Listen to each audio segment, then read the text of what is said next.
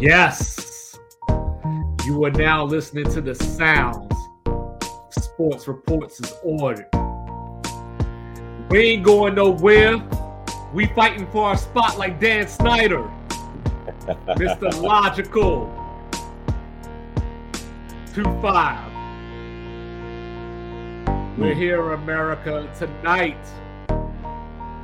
Getting stuff off our chest as usual.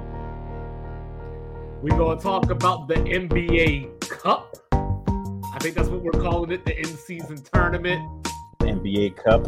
Spoiler alert, I don't like it. And then we're going to talk about who could possibly win Rookie of the Year if you take away Victor Wembanyama. You know, so I've been practicing that all day, Wembanyama. You know what I'm saying? But Mr. Logical. Yeah. What is the word? Listen, we're going to start switching things up. First things first, I want to give a shout out to my friend's brand, Esmogano brand, based out of South Jersey. We were having a conversation a couple weeks ago. I was like, yo, man, even haters leave hobbies. So that's what I'm wearing today.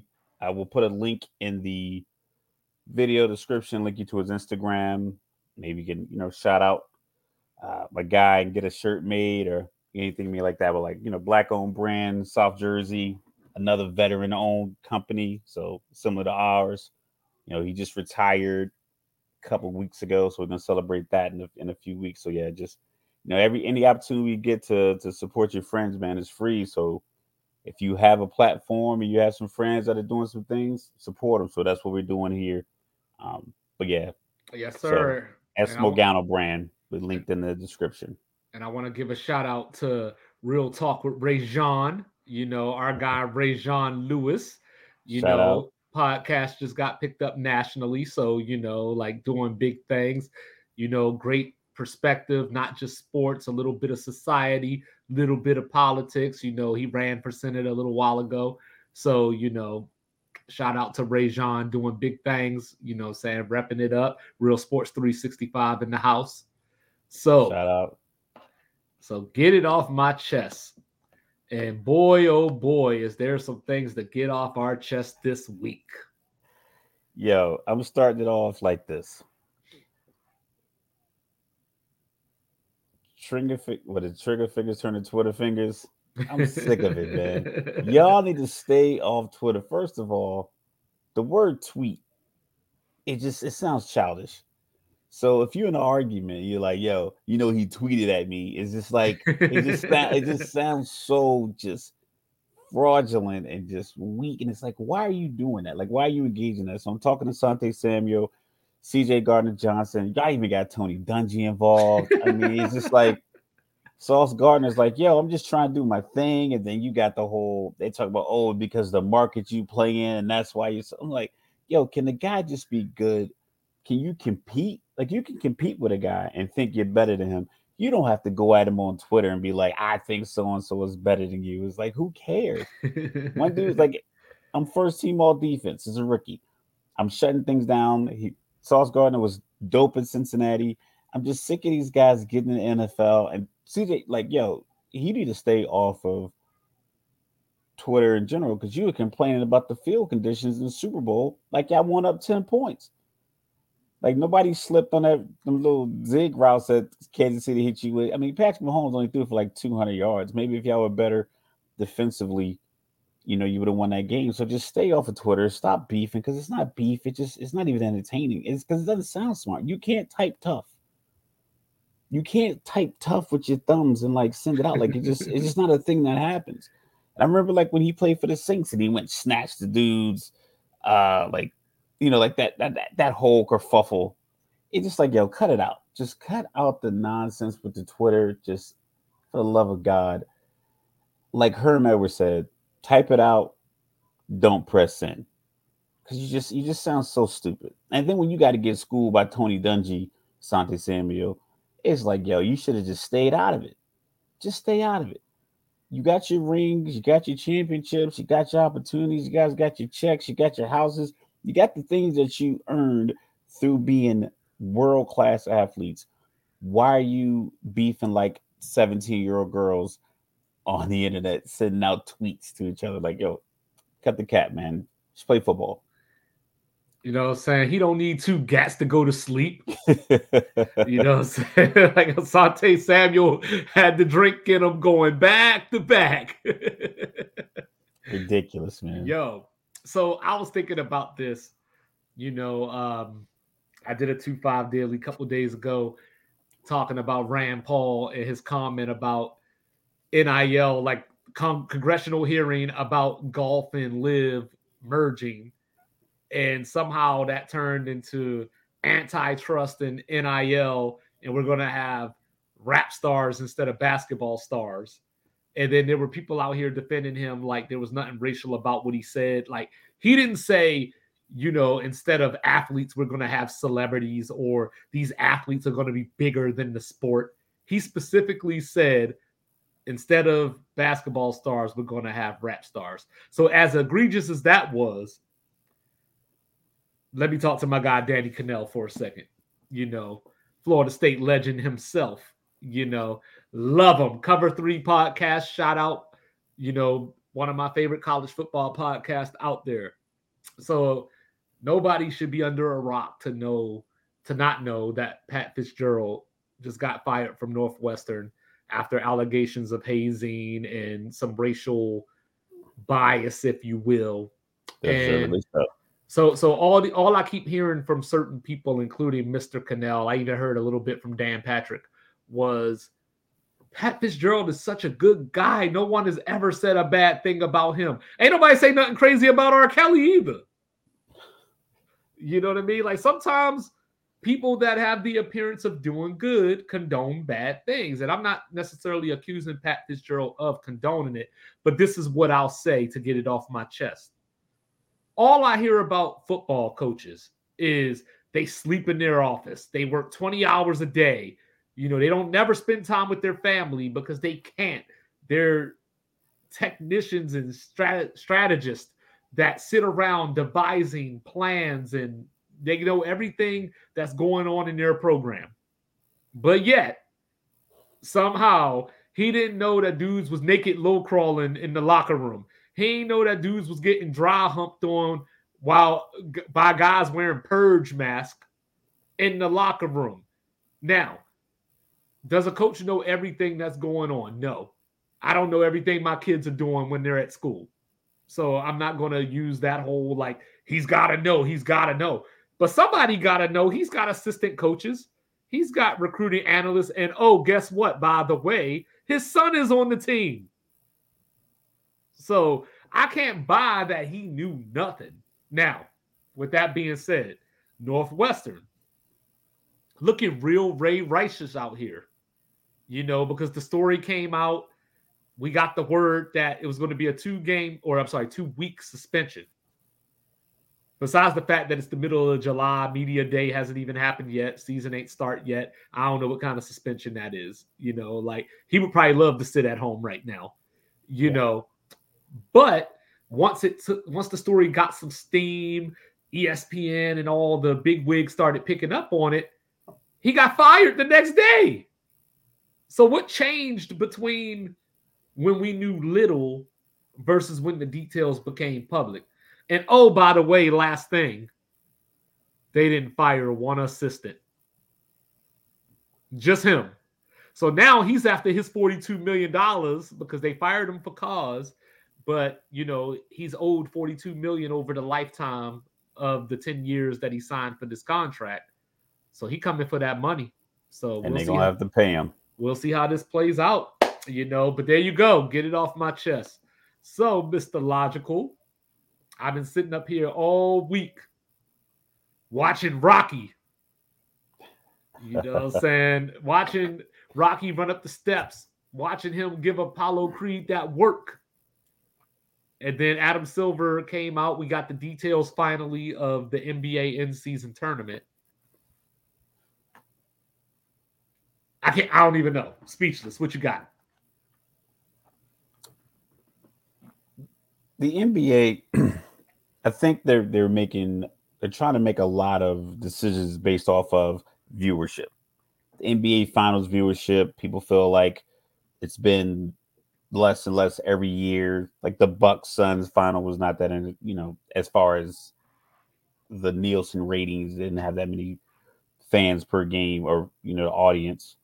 The Super Bowl always has this grand audience, and it's not wise for any sport to compare their championship games or rounds or televised events with the Super Bowl. The Super Bowl in and of itself is a football game, a global event disguised as a football game. So that's gonna trump all your numbers every year. It's never gonna go down because it's a one and done. Anything can happen. You get asked the 18-1 Patriots, why the Super Bowl is important and how like of a grand scale that's on. If you're in the NBA, you can't expect those kind of numbers. And I want to say, I want to give credit to a guy. I believe his name was Clay Travis, and what he said was the NBA embraced with this quote unquote woke politics. I don't like the phrase woke politics, but I get what he means. I'm not one of these people who can't understand. Like, listen, I get what you're trying to say. I get what you mean, whatever the case may be. But he's saying that the NBA, the fact that they took on the woke politics and the Black Lives Matter, but I'm like, the NFL did the same thing. So that has nothing to do with the viewership of the NBA finals. It's just the NBA stars aren't as captivating, and then your big stars don't play as much. Like we haven't had a Durant LeBron matchup. I think we've had one in the last 4 years, like a regular season LeBron versus Durant, like Durant's playing, or Embiid when he should have played against Jokic. So what you have is just you have to manufacture entertainment, and that's what they came up with this tournament. The fact that they're trying to go global, I think it kins itself to the European and the other soccer tours, like the CONCACAF Cups going on right now, the United States and Canada and like Ecuador, like this Western hemisphere. Then you have the Premier Leagues and all these other leagues, all these other leagues in Europe that do the soccer thing where they have these mid-season tournaments, and it just drives up the entertainment, the one and done aspect of it, the single elimination, the fact that there's a trophy on the line and something else, another talking point. So I get it from that aspect. I don't know how it's going to pan out, and like I say, you'll get into some of the numbers, but I don't know how it's going to pan out because are people going to use that opportunity to really go out there and show they want to win this cup, or they're going to be like, you know what, I'm just going to take December 7th through the 9th off and just enjoy like an early Christmas break by just not caring if you make it to the championship round. Well, so of course, the NBA runs into the issue of the season starting right at the peak of the NFL playoff race, and then of course, you got college football going on as well. So you're already in an uphill battle. I'm all about innovation, trying something new. I'm not a big fan of the play in. It's had its moments, but overall, I just don't have a need for it myself. I You like the know, plan. but I understand how the play-in could be entertaining. Especially when you had two play-in teams this year go to the conference finals at the very least. One made the finals. So from that standpoint, the play-in worked this year. My the issue with the play-in was just if I finish 5, 6 games ahead of you, you shouldn't have the same chance to make the playoff that I do. Because what's the point of the regular season? But with this tournament, I'm looking at it from the standpoint of, as you mentioned, these different tournaments like the Champions League. But the reason that the Champions League is so exciting is because you have different regions of the world involved. You have teams from Argentina playing against Real Madrid. You have your English Premier League teams like Liverpool playing against, somebody from Germany that they don't regularly see because most of the Premier League and Bundesliga and leagues like that play within their countries. So this is a chance for a European/world tournament. You got the Europa League. So when I was looking at this, and I brought up Rocky because my thought was, why not have the G League champion participate in this? Why not have some European teams like Real Madrid, who's not just a soccer team, Real Madrid play in this tournament? You know, we've been talking about the influx of international players coming over to the NBA. You know, your Lucas, you know, Embiid is international, Giannis, so on and so forth. You know, are the international players taking over? You got SGA from Canada, Jamal Murray, so on and so forth. So I believe that, and this is the first year of it. Shout out to So Tristan Thompson. yeah, him too. You know, so this is like the first year of it. So maybe this is something that could potentially happen in the future. But this is just me thinking out loud, thinking outside the box of it doesn't have to be an NBA exclusive tournament. You know, it could be a mini FIBA, for example, and then that way you get more buy-in. And me and Mr. Logical just sat up here a couple of weeks ago with the NBA draft, right? Who knows these guys? You know, this is an opportunity to showcase some new players. You know, NBA Africa. You know, we got Sasha Kinzenkopf, you know, the EuroLeague MVP who just got picked up by the Sacramento Kings this year. This is a tournament where future league EuroLeague MVPs could play in. So then when they set up the pools, they set it up by conference too. So it's not even like a grab bag mixture, you know, of teams, because I've been a proponent of I would like to see the playoffs go 1 through 16, forget the conferences because you don't care about divisions anyway. But so for this tournament, that might have been an opportunity, but I understand from a travel standpoint, logistics wise, that may not work. Yeah. But they're using last year's standings to set up the pool for this year.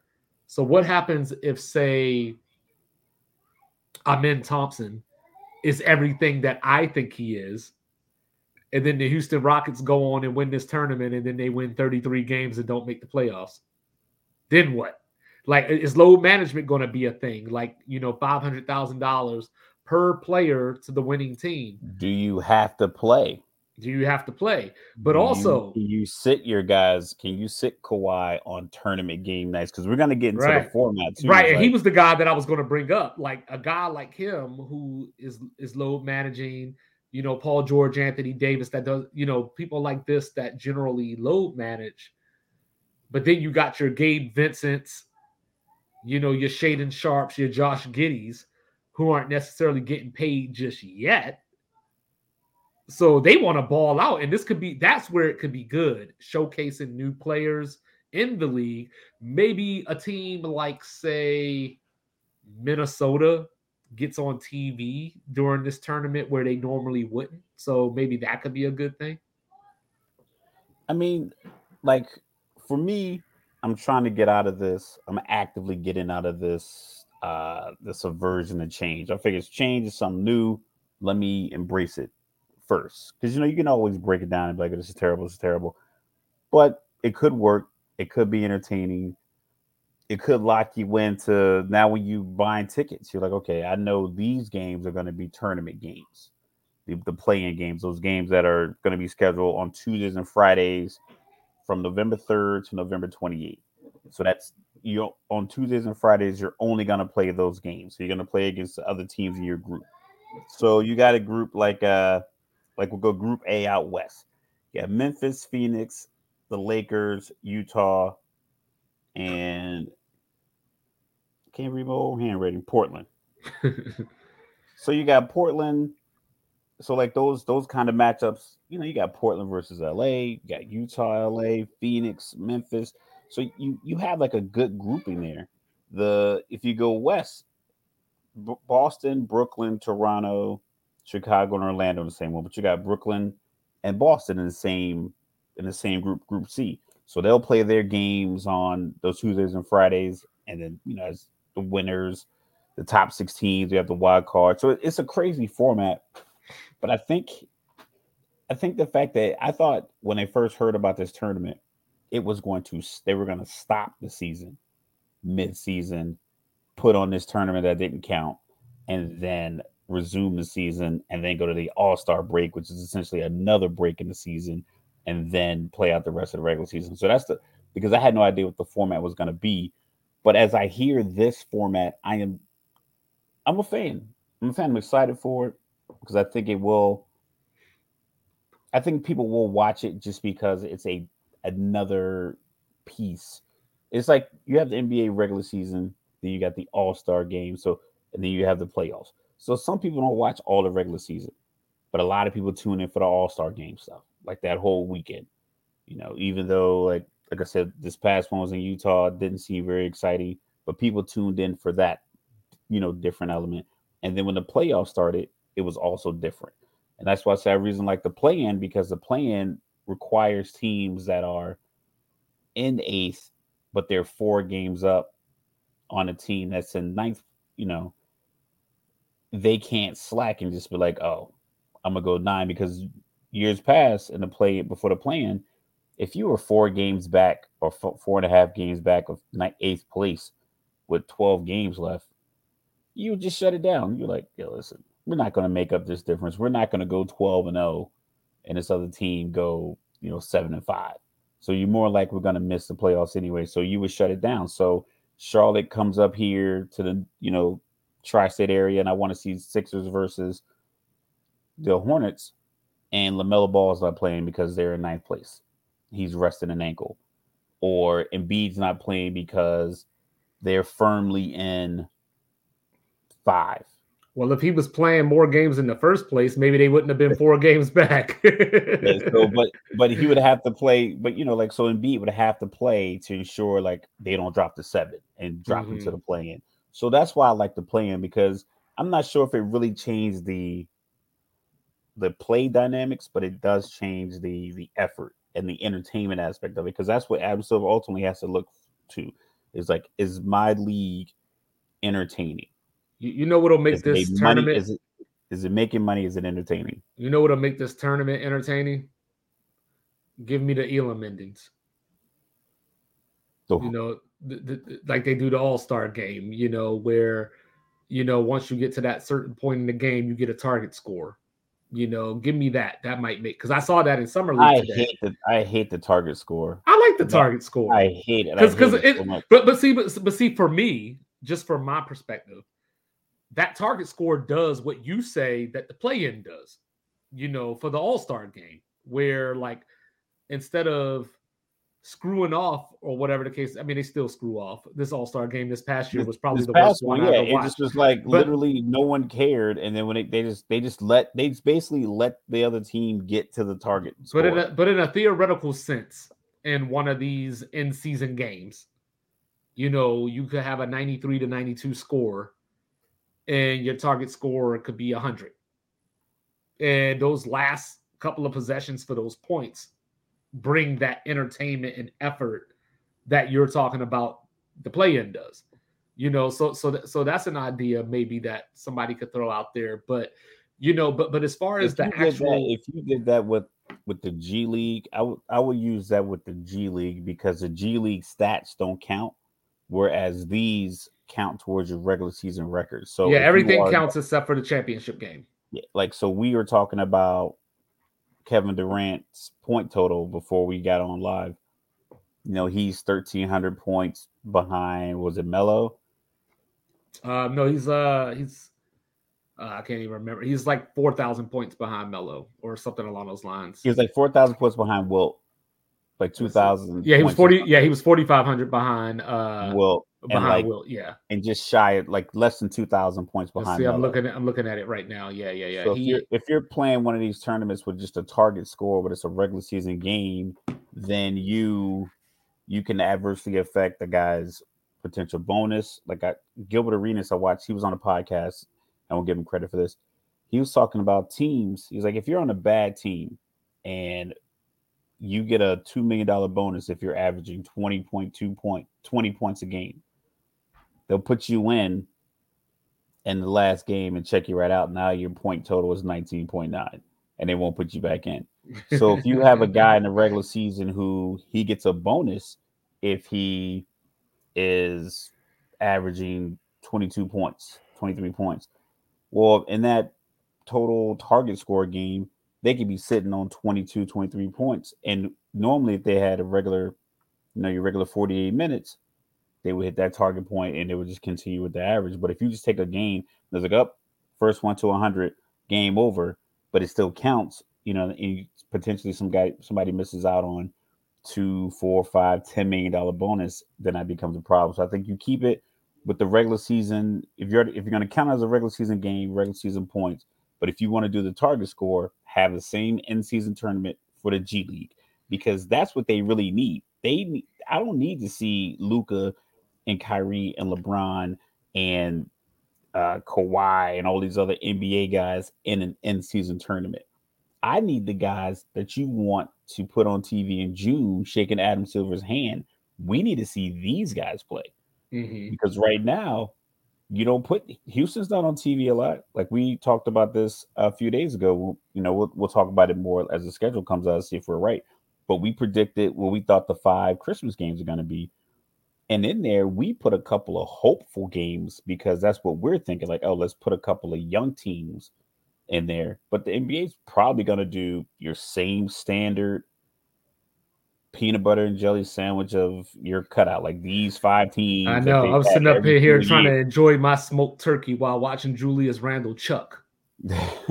So it's like that's what you're gonna get on Christmas Day. So you do it with the G League and you highlight it, like you really highlight it. I don't know if you have to have it at the regular arena and just charge $10 a ticket and let people sit courtside for $100 and just really sell the G League because they're trying to sell the NBA. There's people, we already bought the NBA. People buy 2K. You about to play 2K earlier.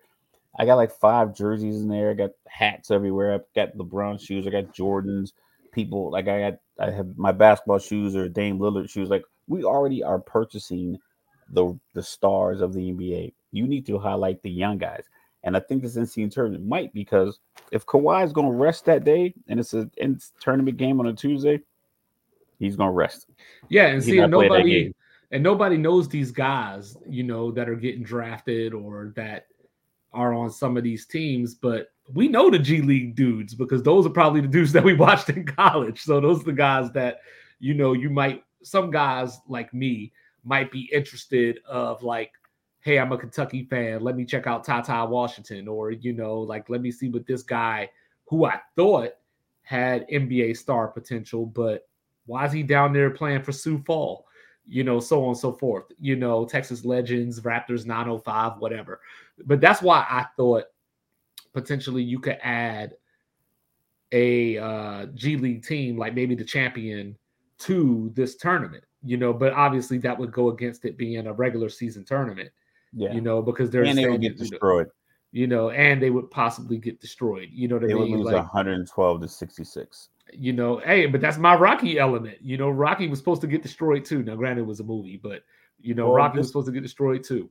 Maybe you'll get an Orlando versus Houston final. We get to see all these young players that have been drafted over the last 3 or 4 years and see if they can really shine, because that's what you need. Because if we do the math, like you and I are about to hit 42. A lot of the NBA stars are pretty close to that number as well. Mm-hmm. Like people don't think about it because they're all there in their 30s. Yeah, we don't need Denver to win this. Yeah. These guys are like 34, 35, 36. Dame's over 30. Russ is over 30. Steph is 35. Steph is 35. LeBron's damn near 40. I think AD might be 30, but his body is 39.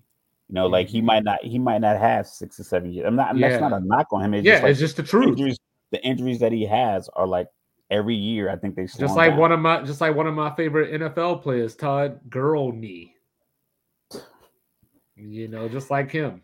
When it goes bad, it's like you're a finely tuned athlete. So it's like it has to work out to where your whole body's intact.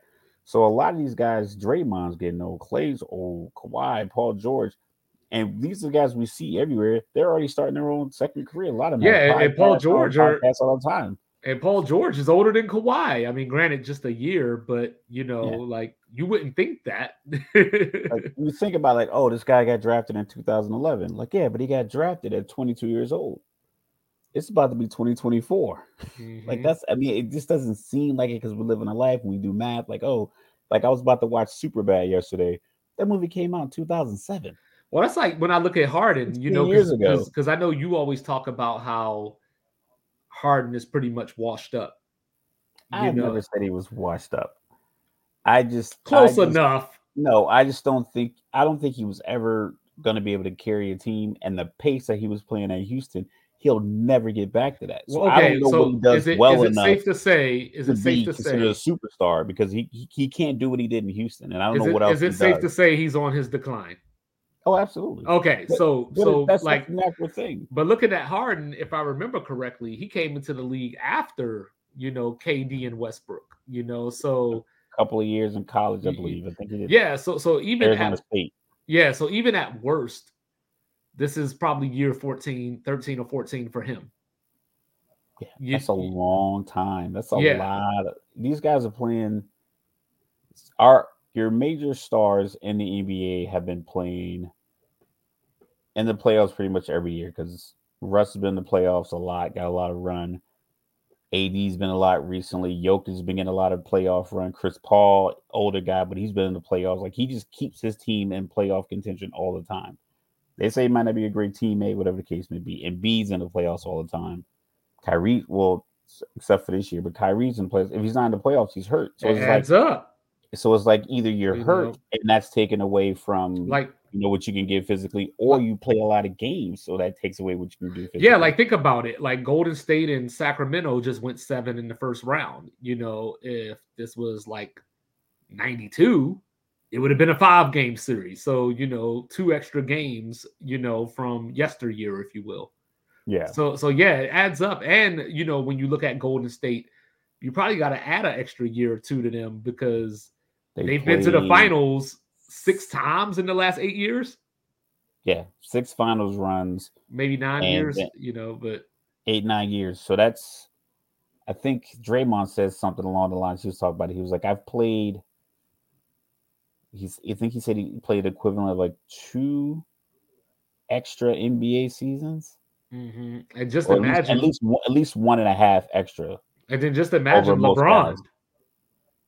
You know what I mean? He was averaging like 100 games a year. Yeah, he got drafted in 2003. 20 years of basketball. Hey, when LeBron, I just retired from the military last August. When LeBron came into the league, I was already in for 4 years. I did almost 22 years. When LeBron got drafted, I was on my first deployment of like 7. I had already deployed, you know what I mean? I was in during 9/11. So like it's just like a whole different perspective, when you look at it in the large scope of things.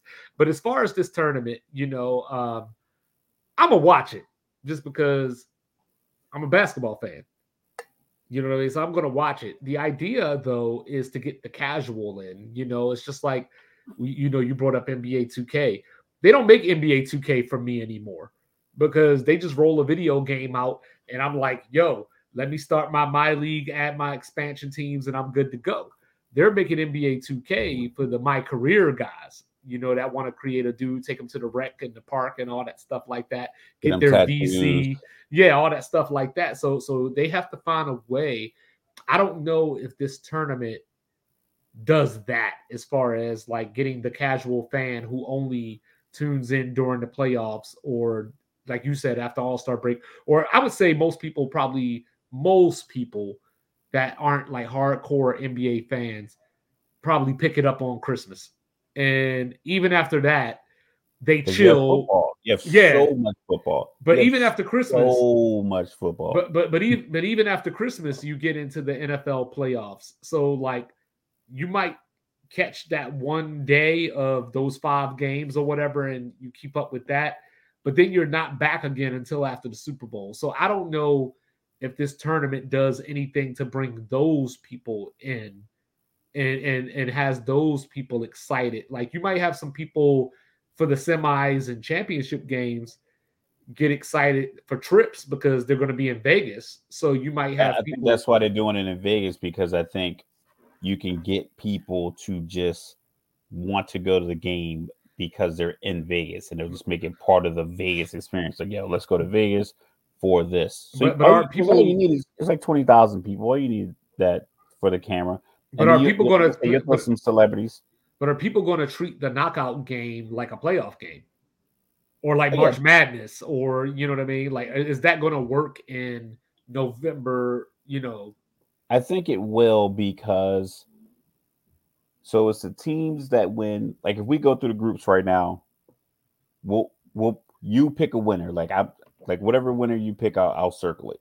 All right, Okay, well, so we'll just based off just not even like just a wag, just a wild ass guess. right. Yeah, give me the All groups. right, Yeah. so we're gonna go Western Conference first. Group A: Memphis, Phoenix, Lakers, Jazz, Portland. Who wins that? Lakers. So you got Lakers. Group B, we got Denver, New Orleans, Dallas, Houston. I don't know. I'm killing my handwriting here. Clippers. We'll go with Denver. Denver. Group C, we I got wanted to I Sacramento, wanted to pick Golden somebody State. else, but I couldn't. I thought you would too. I was like, he's gonna say somebody else just to not say Denver. But Yeah. so Group C, we got Sacramento, Golden State, Minnesota, OKC, San Antonio. Sacramento. Sacramento. All right. So then we got Eastern Conference, Group A, 76ers, Cavs, Hawks, Pacers, Pistons. Pacers. Oh, I like it. All right, Group B, Bucks, Knicks, Heat, your beloved Wizards, and the Charlotte Hornets. Bucks. Group C, we got Celtics, Brooklyn, Toronto, Chicago, Orlando, Boston. Boston. And then you got your two wild card teams. So my one out of the wild card, West. so my wild card teams, I'll pick Phoenix, as my West wild card. And then in the East, I will pick Cleveland. Cleveland. All right, so that gives us a tournament of Phoenix versus LA, Denver versus Sacramento, Cavs versus Indiana, Bucks versus Celtics. All right. So that's a decent. So you might get a situation where maybe Donovan Mitchell. I know, granted, the likelihood of him scoring over 70 points 2 seasons in a row is unlikely, but he's streaky, he gets hot. And the Cavs, they run it for the East. So you got Cavs versus Sacramento in the championship. See, I would love that, but the casual won't like that. But I think if they get it through the knockout, I think people will like it because it's quicker. I don't think people were rocking with the NBA playoffs because it's 7 games. And we, like, for instance, I don't say we knew, but we all predicted that Denver was going to beat Miami. So each game felt like delaying the inevitable. Even though Miami put up a great run, it just when it came down to it, it was like, yeah, Denver is going to probably beat Miami. Right. So that's what we've been getting in the finals is these matchups to where, like, all the rounds leading up to the championship. It's 4 rounds of 7 games. That's a lot of games to get a casual fan to watch. With this many 20 teams make the NBA playoffs, so it's too much time. I need Adam Silver to fix the summer league. That's what I need him to fix. The summer league is just a showcase and give these players some money. They're not giving up that money. They give you an opportunity to be on I swear, TV. I've been watching summer league all day. So I've been catching games here and there sparingly, like certain matchups. I watched Wembanyama. I watched Amen and Scoop before they got hurt. All that good stuff like that. But today is like the first day that I've actually sat, like, from beginning to just about end to watch the summer league. And every game that I've watched today literally has a team jump out to like a 17-point lead. Then the other team comes back, or it's just a blowout. And I don't understand why. Charlotte is just bad. But I think I saw somebody post. Would you say something about like it's the worst summer league team ever assembled? It's like, yeah. That wasn't my comment. That was somebody. Yeah, that's what I'm saying. Somebody said that to you. Somebody said that on one of the podcasts that I listened to. I can't remember who it was. It might have been Andrew Schleck from one of the NBA podcasts on The Athletic. But they were saying that it was the worst summer league team. Like, Charlotte didn't even try. They were just like, yo, we want to see Brandon Miller play. So, like, just get some people out there. I mean, I'm not sure if they have a real viewership problem. Maybe it's a money thing. Maybe people are just expecting that every single generation of the NBA in the last 40 years has had like a spike in something. Like Mm-hmm. you had the 80s where it just went from the 70s where everyone was winning championships and it was kind of like blah and it was like tape delay. And then you had the Magic Bird. So you had these players that drove everything regarding the NBA. And now like the players you have are, like I think you run out of time. Like Mm-hmm. these guys, like it's gonna be in 3 years, none of the guys who are considered top 10 right now and like popularity, jersey sales, Mm-hmm. shoe deals, stuff like that. Most of those guys are gonna be gone. Steph's gone, KD's gonna be gone.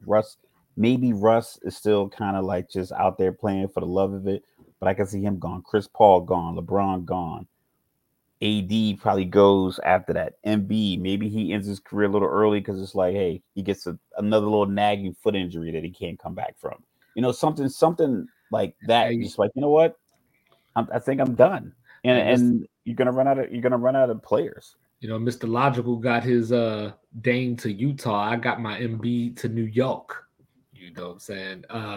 But yeah, but like summer league, like you can tell some teams like actually put thought into their summer league team as far as like I want to get a look at this guy, or even if it's not like the big rookie that you draft. Like the Suns have this guy, Kamara. Like he's got to get some rotational minutes. Like I don't know, like I know they got their roster filled out now, but like at some point this guy's going to get called up and he's going to play. I was looking at Portland, and they got this guy Mike DeVoe. I don't know if he's going to get called up, but he's on the summer league team for a reason. Like somebody wanted to see him and see what he can do, and he was out here when they played Wembanyama. He out here scoring 27 points or whatever. He's not going to supplant Shaden Sharp or anything like that, but somebody wanted to get a look at him. But these teams like the Wizards and Charlotte, like the way that they put effort into their summer league team shows you why they're the Hornets and the Wizards. Like it's like, okay, I know who you drafted. Ain't nobody else on this court getting a call up. They ain't getting no 10-day contracts out here. Well, it's like they're hoarding players. They just have like some teams. They just have too many. They just have too many guys. And like I said, we talked about this before. You got 12 guys on the bench. You're only playing 8. You got guys literally could not have a jersey on underneath their warm up, and it won't even matter because you're never going to put them in a game. Yeah. But like the poor teams are going to make poor decisions and they're going to have poor results. But I'm just like trying to find a gym. Try to find a gym or something. Like try to find your Max Strus. Try to find your Gabe Vincent, because it's not always basketball. These guys are good at it. Give them a shot. Like most coaches get fired anyway. Right. No matter what your contract is, most guys are getting fired. So you might as well go out there and make decisions that at least make it look like your effort is matching your intensity and what you said in the interview. Yeah, like when I was watching the Spurs, obviously everybody was, looking at Wembanyama, but Malachi Branham was out there. He was on the roster last year, and last year he killed it in summer league. This year he's killing it in summer league, but I don't know how many minutes he's going to get, during the actual season. And it's like, I understand, obviously, we talked about overtime elite with the Thompson twins and the competition that they were playing against. So summer league, obviously, you're not playing against the best of the best. But if you stand out, at least you're playing against grown men. You're playing against big bodies, at least. Because the overtime elite felt like it was like a lot of smaller guys. But, summer league, you're probably playing against, 23, 24-year-old guys, maybe a couple of 25, 26-year-old guys, been in the gym a little bit, might have a little strength to them. Shows you, like, you can take a bump, you can take a foul. But the summer league, like the NBA, if you want to increase its viewership, then either you're gonna have to just accept the fact that the summer league they're gonna get like you get a couple of games with Biyama. I think that's what it is. Like, listen, we can play a couple of games and we're gonna sit them down because we can't. It's no purpose. I gotta get eight. I gotta sell out 41 home games with my team as an owner, as a GM, as a coach, as a player personnel. Like, I say don't play him at all if that's the case. well, you gotta generate the buzz too. Like it's a double edged sword. You can't overplay him, but you got to let him showcase something. That way, people are excited to pay because the Wimbyama tickets are going to be inflated. Mm-hmm. They're you might be able to get last year's San Antonio versus the Wizards in DC was probably $12. You could probably like legitimately be somewhere in the arena with a $12 ticket, $15 ticket, maybe even 20. You might be high up there, but you might be able to get in, 12 to 15 bucks for a ticket on StubHub or SeatGeek or one of these apps. This year, when San Antonio comes to town, that's gonna be a $75 ticket. Even if you're above the scoreboard, it's still gonna be about 75 to 100 bucks No, I just to get be in that. the Like, building. So you but got to showcase them in order to be able to sell that product. so how much do you think? I know we always talk about motivation and like, did the other team motivate the star to come out and kill him or whatever? So like, do you think that summer league has a correlation as far as if the Rockets win summer league, that gives No, them a certain confidence going into the season? I think what I think what it does, it might give individual players confidence because if you like, I'm watching quarterback on Netflix and Kirk Cousins. He's a real introspective guy, and he talks about being comfortable and confidence, and when things click. So if you got a young guy, like Chad Holmgren, got injured playing the exhibition game last year, missed his whole rookie year. The knock on him is he's so skinny. Can he handle the rigors of the NBA? But you go out there and you get, some great highlight blocks, some chase down blocks, some rotational defense blocks, help defense. When you come from the weak side, help defense, and you put up 25 points. That can let him know, like, yo, all right, my foot's good. I'm ready to go. Get me to training camp. You just might need that. Everybody's not going to get that opportunity to get to training camp, but I think that helps him.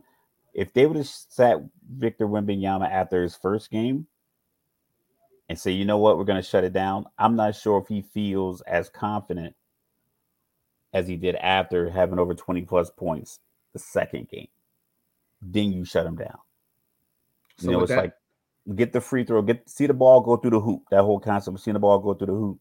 Now you're good to go. Like Jamal Murray did it in the series with the Lakers when he was missing all day long, and then in that fourth quarter he hit like a little step back 2-pointer, and it went in. He was like, and he said, I think he said finally. He said he showed like a visible sense of relief, like finally my jumper went through, and then he scored like 17 points for the rest of the quarter. so with I, that I being think that's said, the kind of buzz you get. Chet Holmgren gonna win Rookie of the Year. I think I know the odds. Like I have the odds written down here. I'm a big gambler. Holla at your boys at the casino last night. It was fun. I love it. Um, his odds are plus 700. Because like I said, this conversation is like not necessarily excluding Victor Wembanyama, but the assumption is he's an outright front runner. Yeah, he's the odds on favorite. So there's no point for us to say, hey, Wembanyama can win Rookie of the Year. Yeah, so Chet Holmgren is third at plus 700. So that you mean you bet $100, you win 700 plus your 100 back. So total, you'll get $800 back. Scoot Henderson's plus 400. Brandon Miller's plus 1300.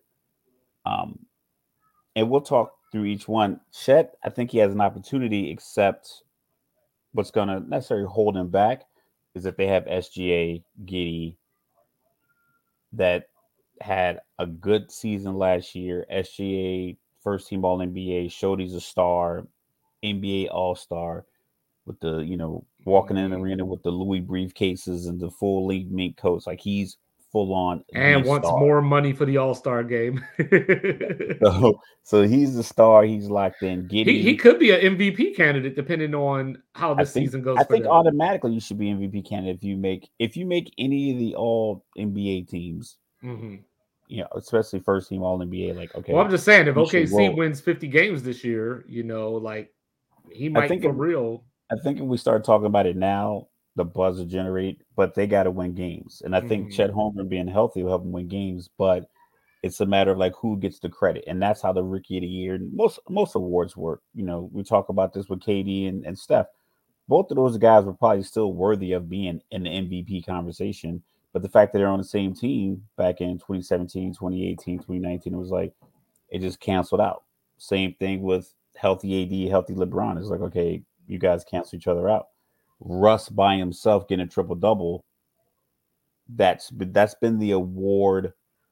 That's been the formula that we've seen recently. So based on a lot of these picks, Scoot Henderson probably has the best shot because Dame wants out and he's gonna fill in where Dame was.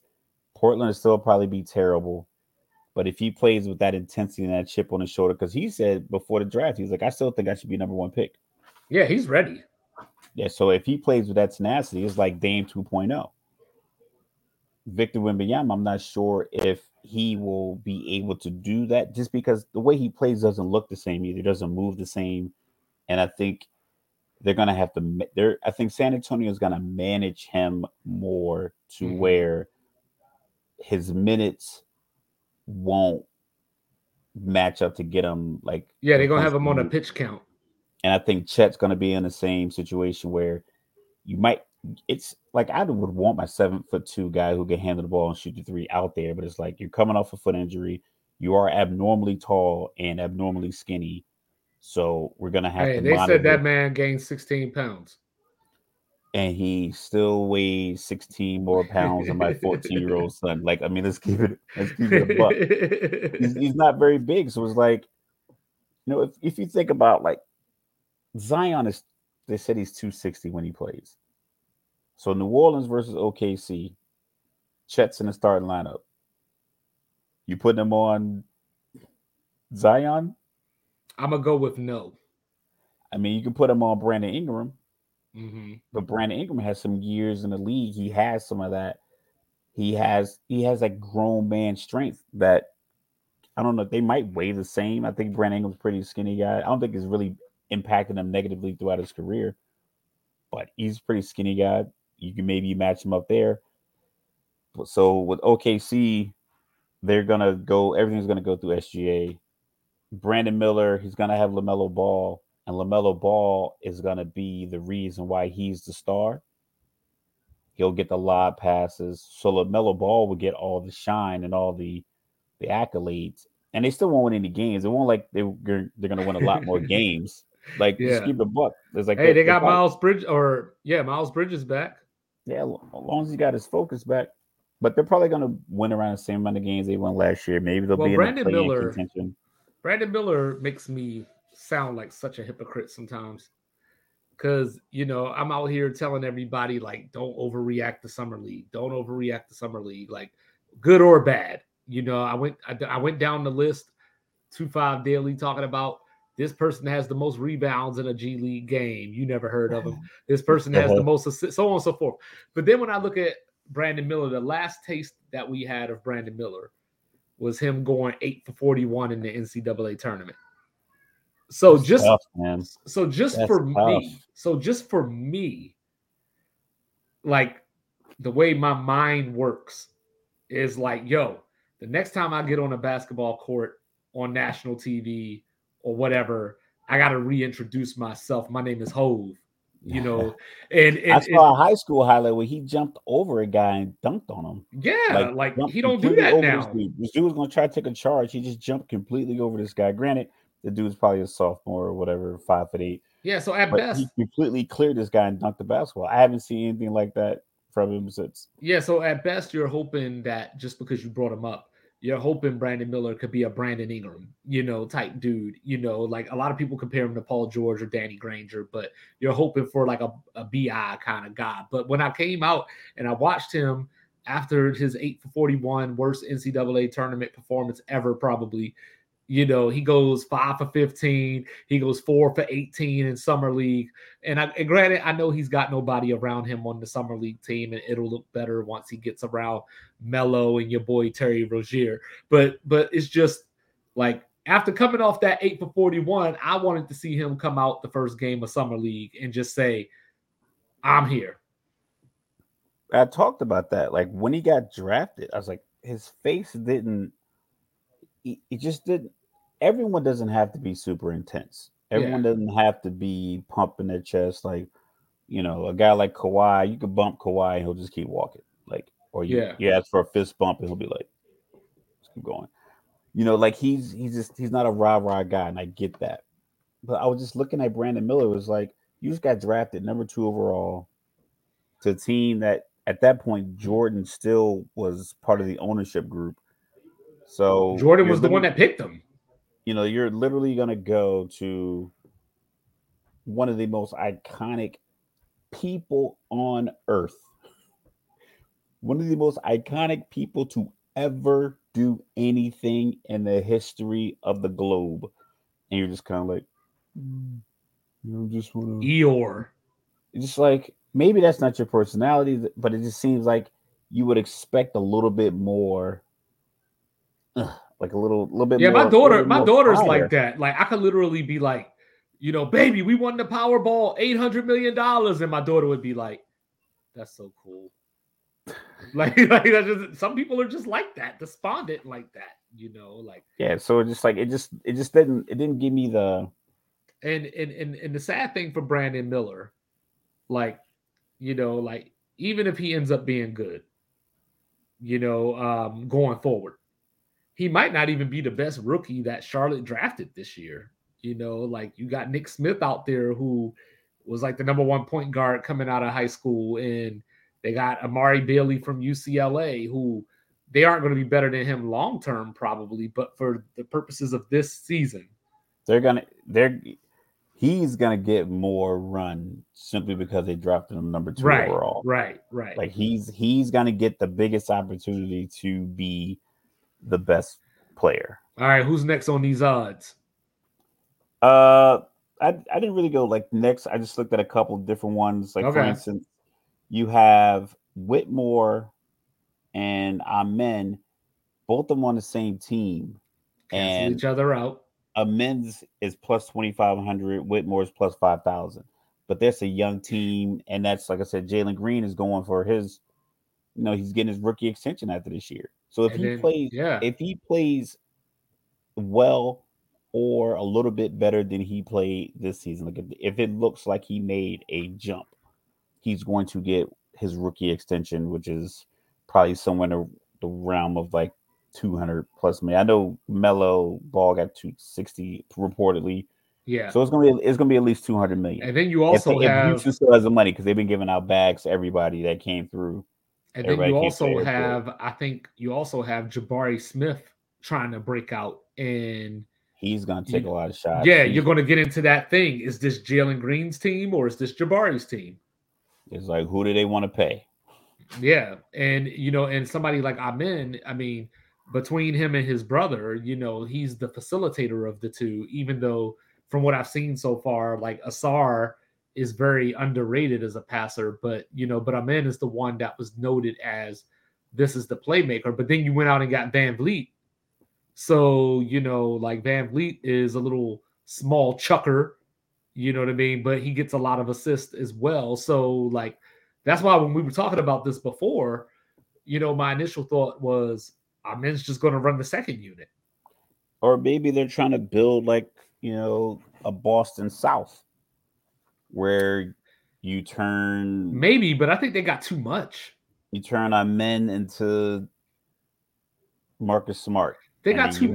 I think they got too much though, because you got Tatum and Brown, but then you got like Horford, you got Tom Lord, Boston was running 4 point guards. No, but I'm just playing, but I'm talking about, they were playing White, they were playing Brogdon, and they were playing Marcus Smart. But I'm talking about the level of player and knowing who they are, like, you know, knowing their role. Whereas in Houston, you know, you just picked Amen number 4. You know, Whitmore was supposed to go top 5 to top 8 or whatever and went 20. So he's going to have that chip on his shoulder. You got Kevin Porter Jr., who acts like Michael Porter Jr. and never sees a shot that he doesn't like. You know, you got Jabari and Jalen fighting to see whose team it is. You got Dylan Brooks shooting whenever the hell he wants, even though he should never shoot. You got Van Vliet. You got Van Vliet chucking. We'll go ahead and cancel out any Houston players for Rookie of the Year. And then, oh, by the way, you got Tari Eason, you know, who's going to be fighting with Jabari for minutes, and you got Alfred Şengün. So, you know, so they just got like everything. Like it's too much. That's a great team on 2K. You know what I'm saying? But in real life, it don't work like that. They have enough to probably get Dame out of Portland if they wanted to. That's what I'm saying. Like they have enough pieces. They have enough. That's a lot of like. And you got a new coach type of player. And you got a new coach who's a defensive coach. Right. Who last time he coached the game was an NBA final. So it's like his standards are going to be a little higher than, you know. So Amen may very well end up being the best player in this draft, but he's not going to be the best rookie just based off of minutes and style and his numbers won't. You may think he projects higher, but his numbers won't beat out some of these other guys. Like Scoot, who's going to get the keys to the city.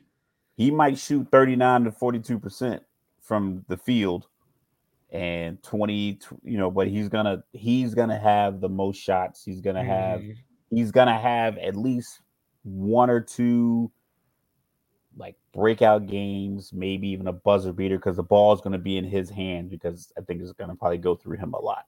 Right. And then you got Asar, you know, over in Detroit, who's trying to figure themselves out. You know, they just gave Monty Williams this contract. Ivy's team. You know what I mean? And I've been watching Ivy in Summer League, and like I think they're trying to do some combo guard stuff with him, you know, but like he's like more of a Tyrese Maxey kind of guy, where like you're trying to get him to play point because he's in a point guard body, but he's not really a point guard. You know, you got Cade, who is a giant, but he's the point guard.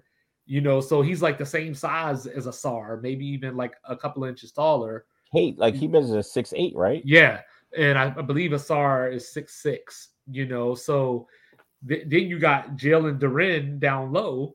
You're trying to figure out what you got in James Wiseman. You know, you got one of the Bogdanoviches. You know, so it's the same thing where they have a lot. And, you know, if you're Monty Williams, you know, who is great at player development, you know, but. Don't set up to DeAndre Ayton. But same thing coming out of Phoenix. You know, he had CP3, Booker, you know, got to coach Durant for a few games, you know, like. Coaching NBA finals, my standards are going to be higher. Yeah, like can you rise to those standards? And Asar and Amen definitely have the athleticism, I believe, to be pretty good players in this league, but we got to see them against NBA players before, you know, we can actually have an idea of what they are. Well, luckily they're tall. Yeah, they got that. Where Scoot is 6'2". Got that going. Scoot's smaller. But Scoot just got that dog in him, and Scoot got that Ving Rhames face. You know what I'm saying? Like he been through it all. Old face. He been through it all, man. Like a Samuel Jackson, Morgan Freeman face. Yeah, like can't you just see like Shaedon Sharpe like taking a shot and Scoot just walk over there talking about pass the ball, motherfucker. Like, listen, it goes through me. Yeah. You want the ball, get off the rim. If you sell a nickel bag at MacArthur Park, I want in. You know, but yeah, so then like I was looking at this. So draft night,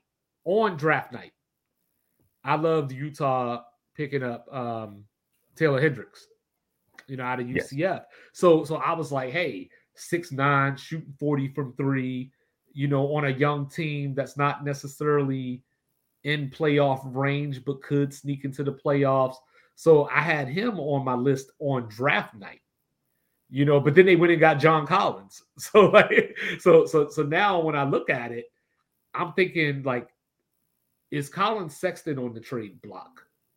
Because if so, Depends on how good Keontae George is, because he's yes, also on the list at and plus, but he's he's my. plus 11,000. But I think he's a sleeper. I think he could be a Then sleeper. put $100 on him because it's plus 11,000. I might just have to. Like, he was my Even favorite $10 player. gets you 1,100. He was my favorite player in college last year. And I think that there's some same thing with summer league. They're playing him in that point guard role. But Whereas he I don't looks know if the he's. part too. He He does look the looks like part. a Yeah. good basketball player. Like I was watching his highlights from a couple of games, and it was like he had like 59 points, 17 assists, 17 rebounds, 11 assists, like that in like 2 games. But I was watching him handle the ball. I was watching him space the floor. I just look at him. I'm like, he looks like a guy that should have got drafted in the top 5. But for And I think some it's reason, body. I think it's body because I saw him listed 6'4", 170.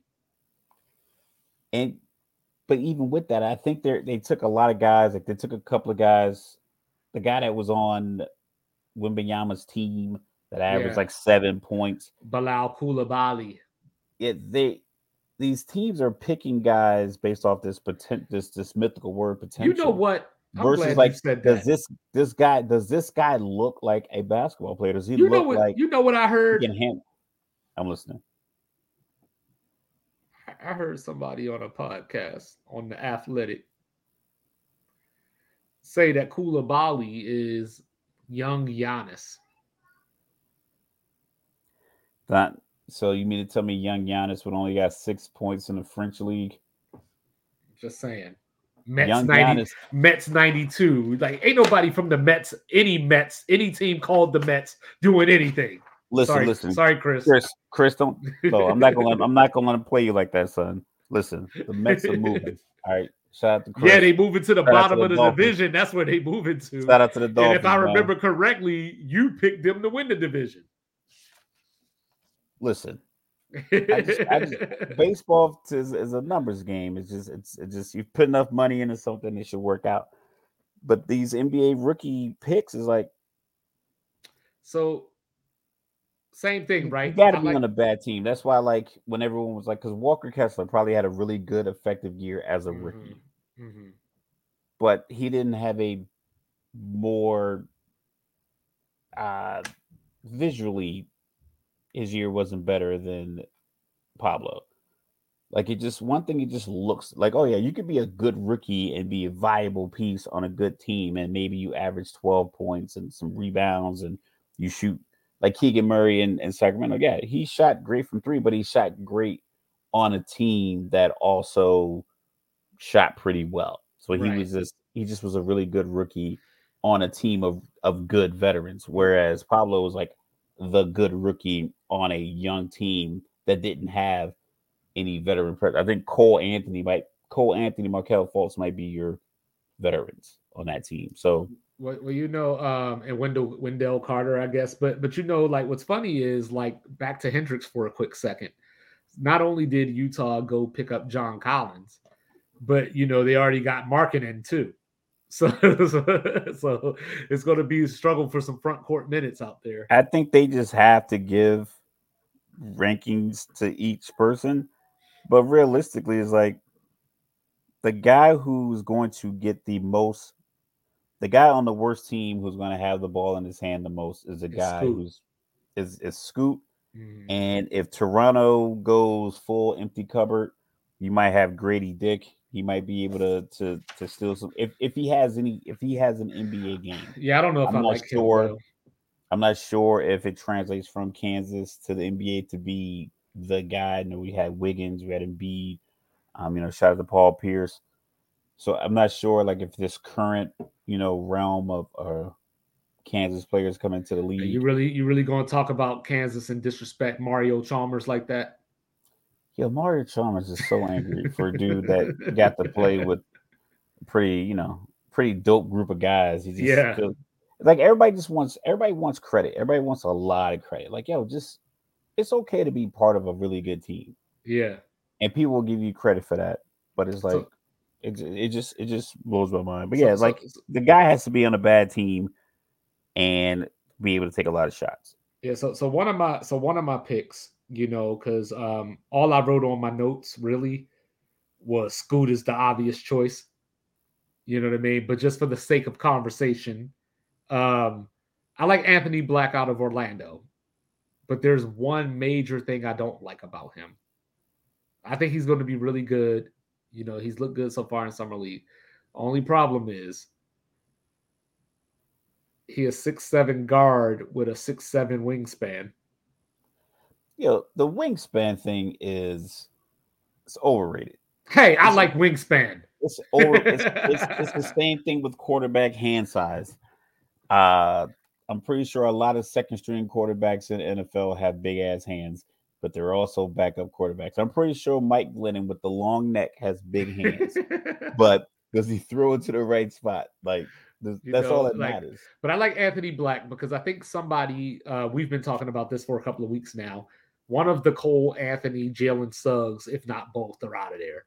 They probably got enough to get a Dame trade. But but If but you keep but drafting all this young talent, you might as well do something with it. but Anthony Black can also be interchangeable to where he doesn't have to run point. He can run the three. Like he can be a small ball four at times, not for very long periods of time. But with our new positionless NBA, he can do that. I like Kobe Brown from the Clippers as far as like a late pick because I believe he went number 30 or so, um, from Missouri. I like him a lot. 6'6", and I'm going to say it, 7'1.5" wingspan. Say he's a good shooter. He can get some minutes because the Clippers are always load managing / injured. So he might get some minutes unless they get James Harden, and then he'll probably be on his way to Philly. Olivier Maxence Prosper, we talked about him in our pre-show a little bit from Dallas.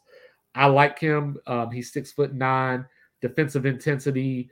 I just feel that he doesn't shoot it well enough from three for today's NBA.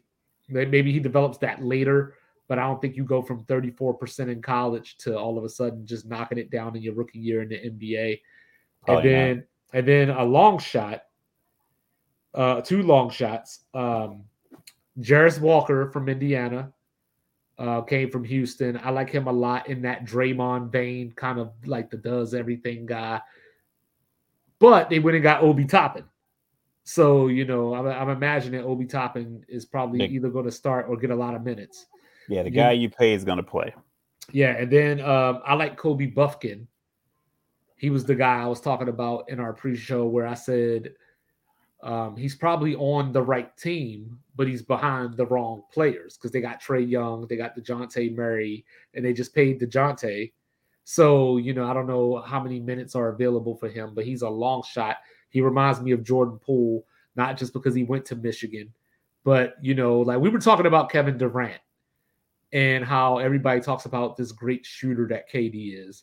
But then when you look at the numbers, you're like, I mean, like he shoots like 36 from three or like, whatever. Like, where's this great shooter that you're talking about? The thing that works for KD is that he's always around 90% at the free throw line, Right.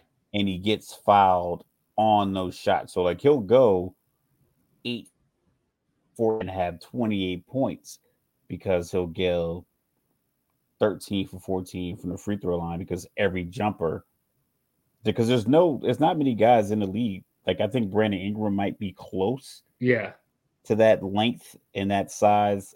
Obviously, Tatum did a number on him 2 seasons ago in the playoffs, Uh-huh. but for the most part, not many guys can really contest him. So a lot of guys are following him. A lot of 6'7" guards, or if you switch CJ McCollum onto him, he's probably going to get a foul call. So you have things like that. So that's why KD looks the way he does. But like I said, with these rookies, I'm not sure the last time a guy that wasn't. So if we go back, here, actually I have it pulled up here. So the last 10 years, We got Paulo, Scotty Barnes, LaMelo, Ja Morant, Luca, Ben Simmons, Malcolm Brogdon, Karl Anthony Towns, Wiggins, Michael Carter Williams, Dame Lillard. All those guys were on the floor, ball in hand, all game long. Sorry, I saw Mina Kimes. Killing. Uh yeah, so I mean, you gotta have the guys gonna have the ball all the time. Scotty Barnes is probably the only guy that didn't have the ball all the time, but he was on the court all the time. But he's still like a point forward though, for all intents and purposes. Yeah, but like I said, he was dynamic on a good team, but he was always on the floor. Mm-hmm. So it's not gonna be a guy who doesn't start. Right. Can't be a backup to a guy who's like, you can't be the backup to DeJounte Murray. Right. Because like he just has so many years and he just knows the game. He's gonna look, the offense will look way better on the floor with him running it than when you come in the game and you're running this vanilla kind of like motion offense, whatever the case may be. Right. So, like I said, Scoot's obvious. I think Victor obviously is Oz, but I think Chet has a real shot. Mm-hmm. He does. I would say no. I'm gonna say no with Brandon Miller. I don't really see it because I don't like I said, we haven't seen the intensity yet. So you also have to be kind of a showcase. Like Paolo, he has a name, Paolo Banchero. Like he went to Duke. He just has that the big body, the big attitude. He was playing a lot of those summer events. Then he had the little video when him and DeJounte Murray were going back and forth. Mm-hmm. So he has that before the season started, that intensity that people already were looking for.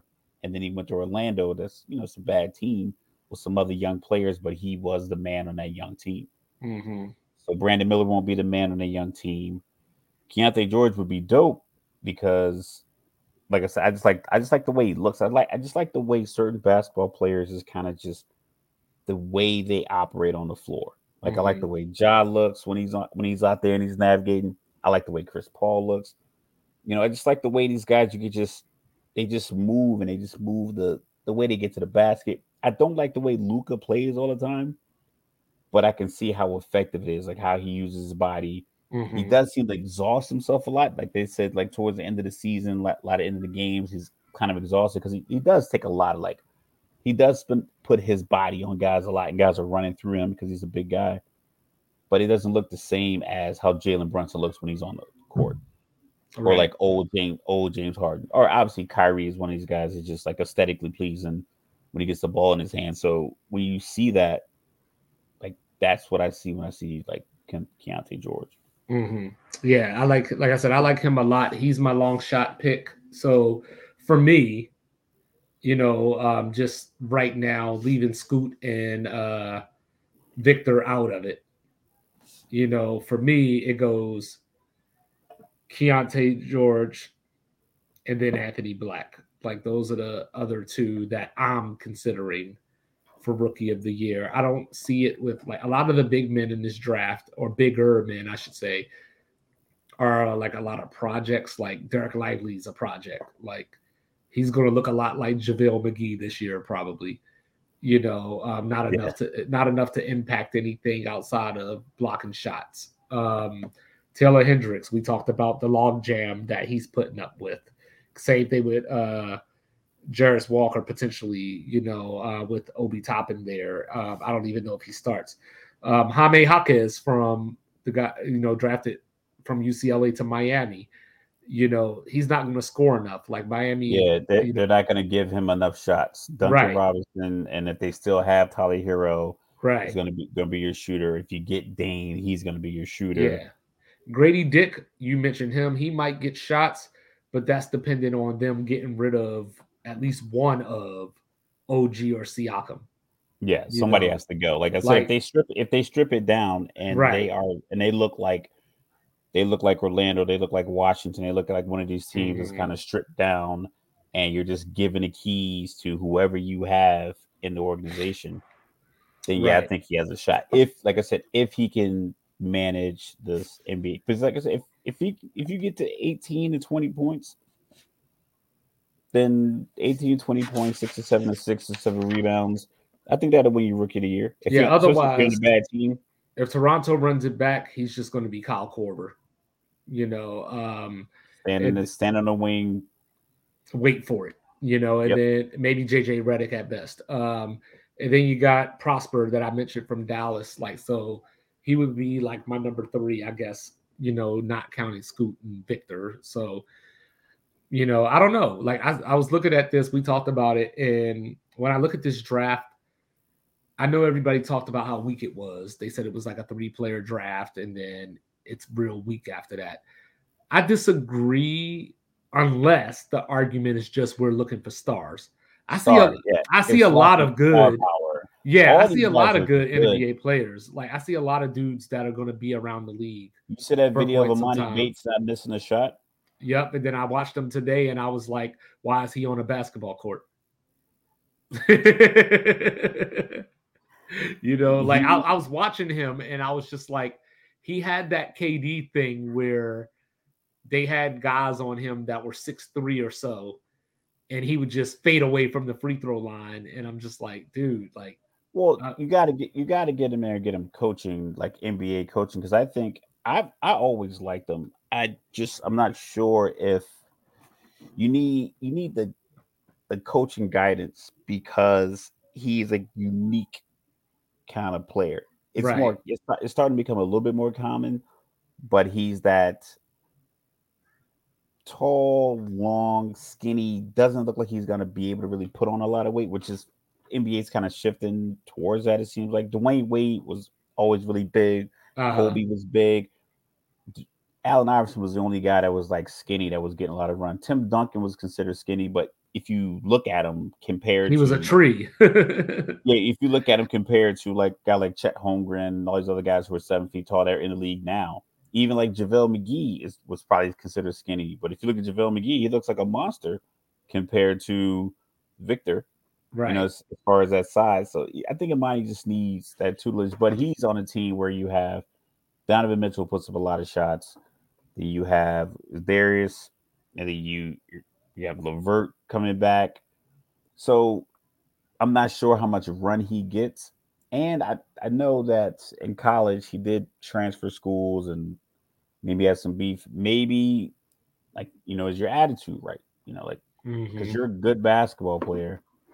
Don't ruin this opportunity because right now you're not getting a lot of run. Because I think he's a very like I said, that video, him, like the shot making ability, that's not going to go away. You just got to figure out, okay, where do I shoot this shot? How do I get to this spot and get, my left hand cleared so where this defender is nowhere near me when I'm trying to put this shot up, or his feet out of place. So I think certain guys are going to translate to be better players.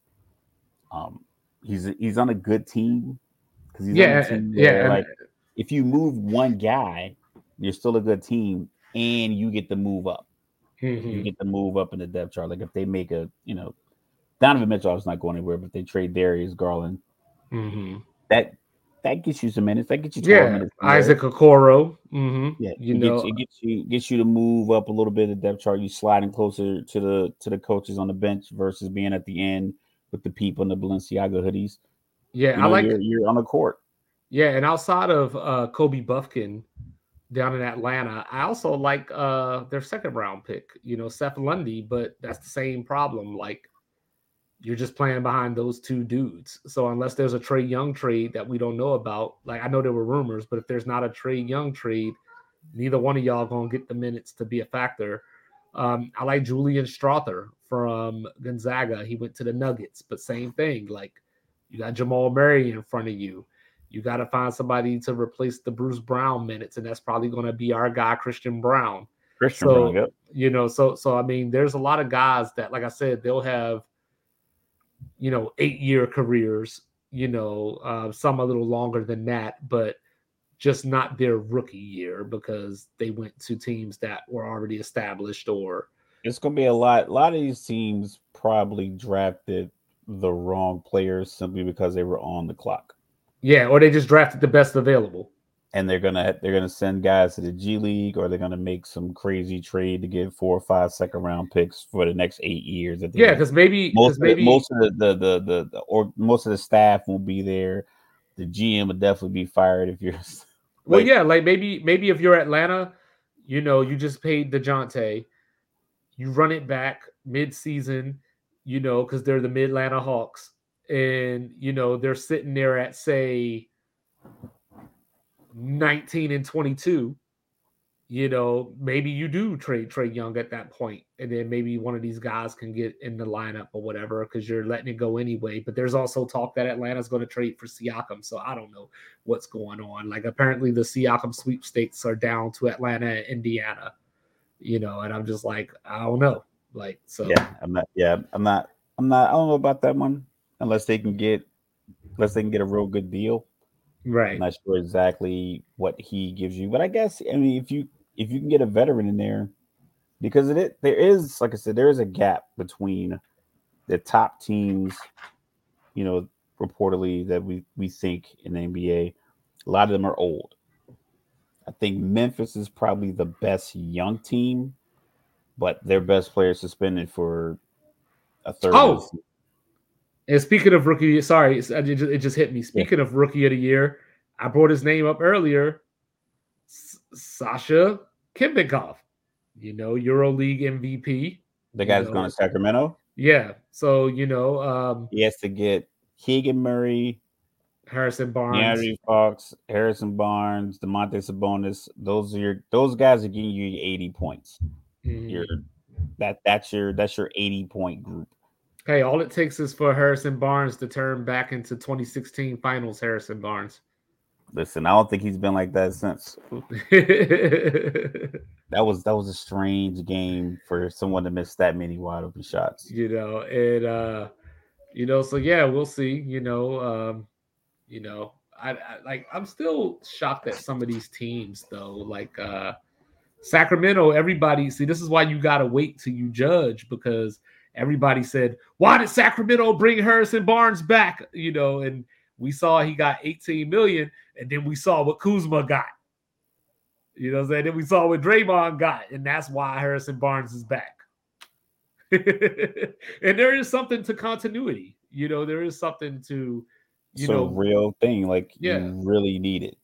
Yeah, like you don't need to make a trade right away. Like you could build something. Because I mean, like if Sacramento plays Golden State this year in the playoffs, should Sacramento feel they can't beat them? Oh, they're definitely going to beat them this year. Yeah, that's what I'm saying. So like they're a year older and they're in their late 30s. You guys are a year older. You're 26. Yeah, you know what I mean? You knock out you beat Golden State, and then let the chips fall where they may at that point. It's still progress.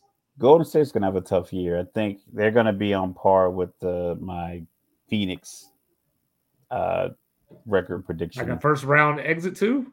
Like potentially 45 and 45 and 37. 37, somewhere in that range. I think they're gonna be a little bit more mid. Well, it just depends. It depends on what Memphis does, because the 25 games without Ja, they've been good without Ja these last couple of years, but they also had Tyus Jones, holding it down. It's going to look a little different with Marcus Smart. They had Dylan Brooks for all the criticism that I give him. He fit on that team, I think. They get their big men back. Yeah, so, it's odd that they didn't bring him back. Like, he must have really been a problem. So maybe it must have been brewing. If Memphis can go 17-8 without Ja, 16-9, then yes. But if they're sitting around say 14-11, they might start too far behind, to make up that ground to get back to like a 3 seed or 2 seed as they were this year.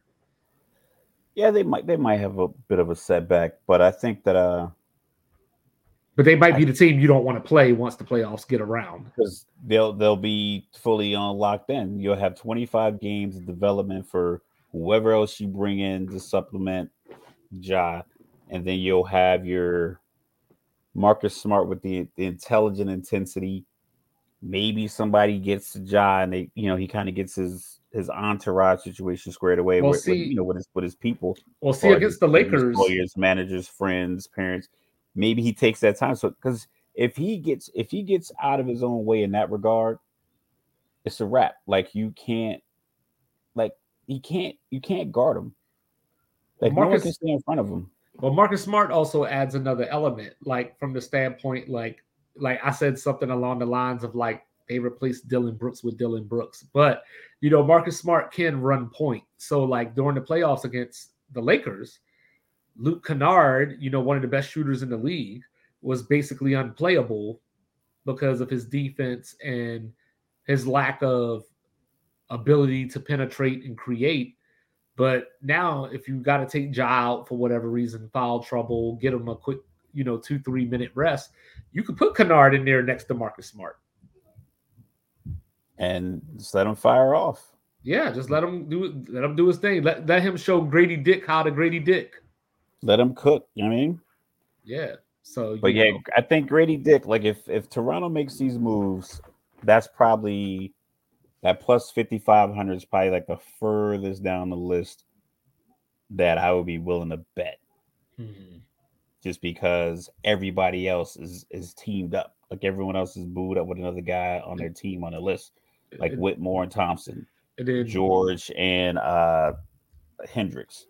quick, A lot of guys like that. Quick question before we get out of here. Has Masai Ujiri just fallen from grace? Like, did Kawhi basically give him more than he is? They fired Dwayne Casey after he won Coach of the Year because they couldn't beat LeBron. No one beat him for 8 years. Like, they probably still win that title with Kawhi with Dwayne Casey. Yes. So it's just a matter of, it's like, I think what happens is you make the move because the move was available. And recent years has been worked out. The mercenary kind of move has been working out for players. The Lakers did it with Anthony Davis. Toronto did it with Kawhi Leonard. Then I think Boston's hoping it works out with Porzingis. Just get that guy in that is like, listen, this is the piece that we need to add to this team that's already championship contenders. Because it seems like the championship teams are getting better trade like opportunities. Like the Clippers, James Harden wants to go to the Clippers. So granted, if they have some rookie pieces, they'll be able to ship those off to Philly. Dame Lillard wants to go to Miami. So even it's like the rich are getting richer. So Kawhi did that for Masai Ujiri. And then everybody else is kind of caught up. Like people just catch up. Like Boston's got their team together and they played around with the free agent thing. They played around with potentially trying to get Kevin Durant and then Anthony Davis. They was in talks with trying to get Anthony Davis, and then Anthony Davis said I wouldn't re-sign. So Boston just stood pat and just kept their team together, and they played it out. They kept going to Eastern Conference Finals, and they kept losing to LeBron. And they moved Rozier, they moved a couple of pieces, but they kept Tatum, kept Jaylen Brown, kept Marcus Smart, Brad Stevens. Even though he got removed from the bench, they kept him in the building. They got rid of Danny Ainge because they probably was like that's probably was holding them back. But they kept it, they kept it tight. So it was like, okay, we can make this run back. Toronto has had a couple of bad years, and then they're just blowing up too much stuff all at once. They're going to end up being like Detroit or Orlando with these other teams because the NBA does not have a worst to first trajectory. It's not set up that way. The NFL, if you're a bad team, then you play a bad team schedule the following year. So you have a chance to go from 7-10 to 10-7 because, like for instance, the Falcons are probably going to play. I think they were third. They might have been fourth in the division, so they're going to play a favorable schedule. They're going to play a team like the Jets, who are fourth in their division. So it's like you're going to get an opportunity to turn around your team, and then you only get 7 draft. You get 7 draft picks, undrafted rookies, so forth and so on. But you get to pick first. Like you get to pick, the top talent. So the NFL gives you that opportunity, and the way they set up their contracts, it gives you an opportunity to go from worst to first. The NBA, their contracts are so, I'm gonna use the word bad because they're very pro player, Yeah, I but mean they're all guaranteed. they're guaranteed, but they hurt the team because the way they pay out. Like I talked about this before. Dame Lillard's extension, he has $213 million left on it. 116 million of that is in 2 years from now.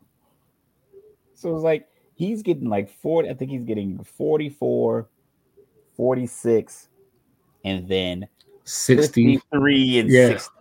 Yeah. It was like, so in 4 years, when he's 3 or 4 years older, you're going to be giving him $60 million. That's if he opts in, like stays with it. He can opt out and probably get more. Well, that's why. But that's why I understand why Portland doesn't want Hero, because Hero already got his extension, and going to take up X amount percentage of the cap. But then you also already have Shaden Sharp, Anthony Simons, Scoot. So like so you need that third team if he's You going to can't run out there with a bunch of 6'5" guys. Yeah, you know what I Like mean. it's lineup of depth because And Hero got those T-Rex arms, and like so now you're like I don't know, like there's not a team that's trying to trade for Dame because I guess his agent made sure of that. But you need Portland needs like a big man, or like a dude that's bigger than Jeremy Grant, or something like that, for to they sweeten the deal. they probably should have called Phoenix before Washington did, and put a Dame DeAndre Ayton situation together, and then still drafted Scoot Henderson. If they would have done that, then Bradley Beal would be going to Miami, and Dame would be going to Phoenix. And like you were like, oh, we don't want him in the Western Conference. Who cares? Strip as much talent as you can get from Phoenix in that trade. So you get DeAndre Ayton, a couple of draft picks. Yep. Yeah. So. Yep. So yeah, there you go. There you go, ladies and gentlemen. Sports Reports is ordered. Coming at you during these dog days of summer. Baseball, just had the home run derby and all that.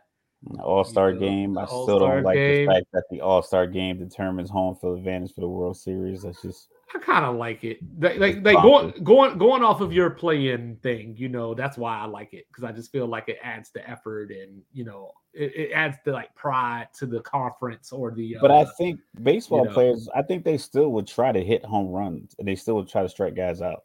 Yeah, because like you're not gonna hurt. The logic behind the NBA All-Star game, especially the NFL Pro Bowl, is like you don't want to get hurt in this because of its contact. Right. I think the NBA game, they can play a little tougher, because I know that those runs we see on people's Instagrams when they're playing at like Lifetime Fitness or whatever. Hey, we saw somebody get a broken nose. I mean, shit happens. Just don't throw it high and tight. Just don't throw them inside. So, but yeah, so like, I mean, I get it. You have to do something, and that was the thing that worked for them. But their All-Star game scores like 3-2, 2-1. It's like you got the best hitters in your league, and the pitchers are just killing them. Right. That was delicious. So yeah, before we get out of here, though, programming note, Mr. 25 is going to be out of the country, starting celebrating his anniversary, 8-year anniversary, like got the Wiz taking her out of the country for the first time, so I'll be gone, but Mr. Logical got you covered. He gonna be coming at you. I might still get you some 25 dailies from my phone. Man, you better enjoy your vacation. You're saying, hey man, gotta give the people what they want, right? You know what I'm saying? So, but America, we love you. Thank you for the support. Like, review, subscribe. It's free. And on that note, Mr. Logical, gonna take us out of here. Yeah, like I said, haters need hobbies. Know what I'm saying? Haters need hobbies. Hashtag haters need hobbies. That's all me. If you see it anywhere else, they stole it from me. Like I said, S. Morgana Clothing Brand. Shout out your friends. Be nice to your friends. Be nice to your people. Be nice to your neighbors. People need to be nice. Enjoy yourself. Shout out to Beyonce. The concert was incredible. I saw that. It was legit. It was like that. Like everybody else, just if you can't do what Beyonce does, don't even have a concert. Yeah, you know what I'm Shut it down. saying? Like Blue Ivy was out there. Shut it down. So what you're saying is that Beyonce is irreplaceable. I'm 2-5, y'all. I'm here all day. I'm here all day, y'all. All right, thank everybody for listening. Remember, like, share, subscribe. Tell your friends, tell your grandma, tell your grandpa. I'm pretty sure he likes the way we talk. Yep. So let's get to it. Real talk with Ray Jean. You know what I'm saying? Shout out. Sorry, Chris. I'm not picking on the Mets. It just shout is out my what man, it is. Chris, man. Shout out Chris Brigado. It is what it is. We love you, bro. It is what it is. Peace.